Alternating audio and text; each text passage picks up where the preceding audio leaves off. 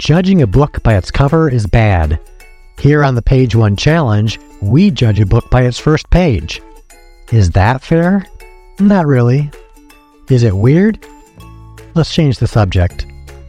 After reading page 1, we'll reveal the title and author so you can find the book and read the whole thing. Ready to try it? Here we go. Page 1. The call came shortly after 6 a.m. A frantic, stuttering boy told the dispatcher that he found a body. 688, report of party undetermined at Guyan and 38th. Dispatch ordered over the radio, wasting no time. 688 responding. Sergeant Brown hesitated to scan the surroundings. Once clear, he placed his hand on the control panel, turned on the flashing lights, and screeched away. Cars pulled over to give him the right of way. He slowed as he approached an intersection and then punched the gas.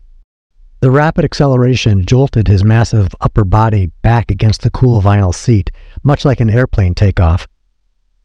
With railroad tracks ahead, Sergeant Brown slowed his vehicle and turned off the siren. His lights were still rotating in a rhythmic pattern, illuminating a building in a distant alley. He scanned the shrub brush to locate the body, but he saw nothing except dumped trash and overgrown weeds. Brown turned onto a small dirt road that ran north to the interstate overpass. A blackbird fluttering in the brush caught his attention. He saw the body. I'm on the old service road, 688 on foot. 589 en route, his backup replied over the radio. Roger. Brown got out of the car. His arms flexed like a gunslinger, and he placed one hand on his gun. A bead of sweat dripped from his nose as he walked through the overgrown brush, hoping to see signs of life. Hey, are you all right? His voice carried throughout the flat, open area. He heard the siren from his backup. His heartbeat matched the rhythm of the sound. Hey, are you all right? He said more loudly, but in a lower octave. The body remained motionless. With each step, the image became clearer until he had a full view of the girl. Her arms were at her side and her ankles were crossed. He stepped forward. A thick, moldy smell engulfed him like a bad cigar lingering in the air. He swallowed hard and searched the scene. The girl's long, thin neck was massively swollen. Her blood soaked into the ground. Her clothing was torn around the wounds, and he knew that there was no hope for her. He pushed the image of her body out of his mind and turned back to his squad car. Quickly and methodically, he pulled out the yellow crime scene tape from the trunk. He tried not to look at her body, but there she was.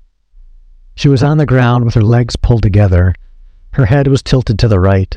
Her body showed no visible signs of restraints or struggle. We have a 10-0, Brown confirmed. Dispatch, contact the on-call homicide detective and notify 1079 to send the coroner. Patrolman Witt jumped out of the squad car 589 and pulled on his black leather gloves with authority and eagerness. You ever been to a homicide scene? Brown asked the young officer. My first. Brown nodded in the direction of the body. Oh my God, Witt murmured as he got close to the marred body. She's so young. He walked closer. The smell! Witt coughed and gagged as he backed away. Brown looked at him with compassion. It's not always this bad. The first is always the hardest. That was page 1 of Crossroads, a suspense novel by Rhonda Parker Taylor, published by Seacoast Press in 2023. Rhonda's diverse writing spans from educational works to fiction, and she's well known for her research on emotional intelligence. She told me that what she really loves is to create a story and develop characters that engage the reader as well as make the reader think.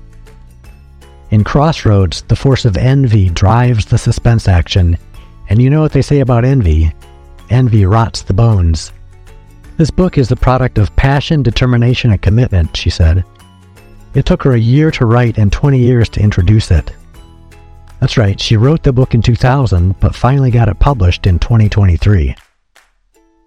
Well, that's it for this episode of the Page One Challenge. Thanks for listening, and please tell your friends about it.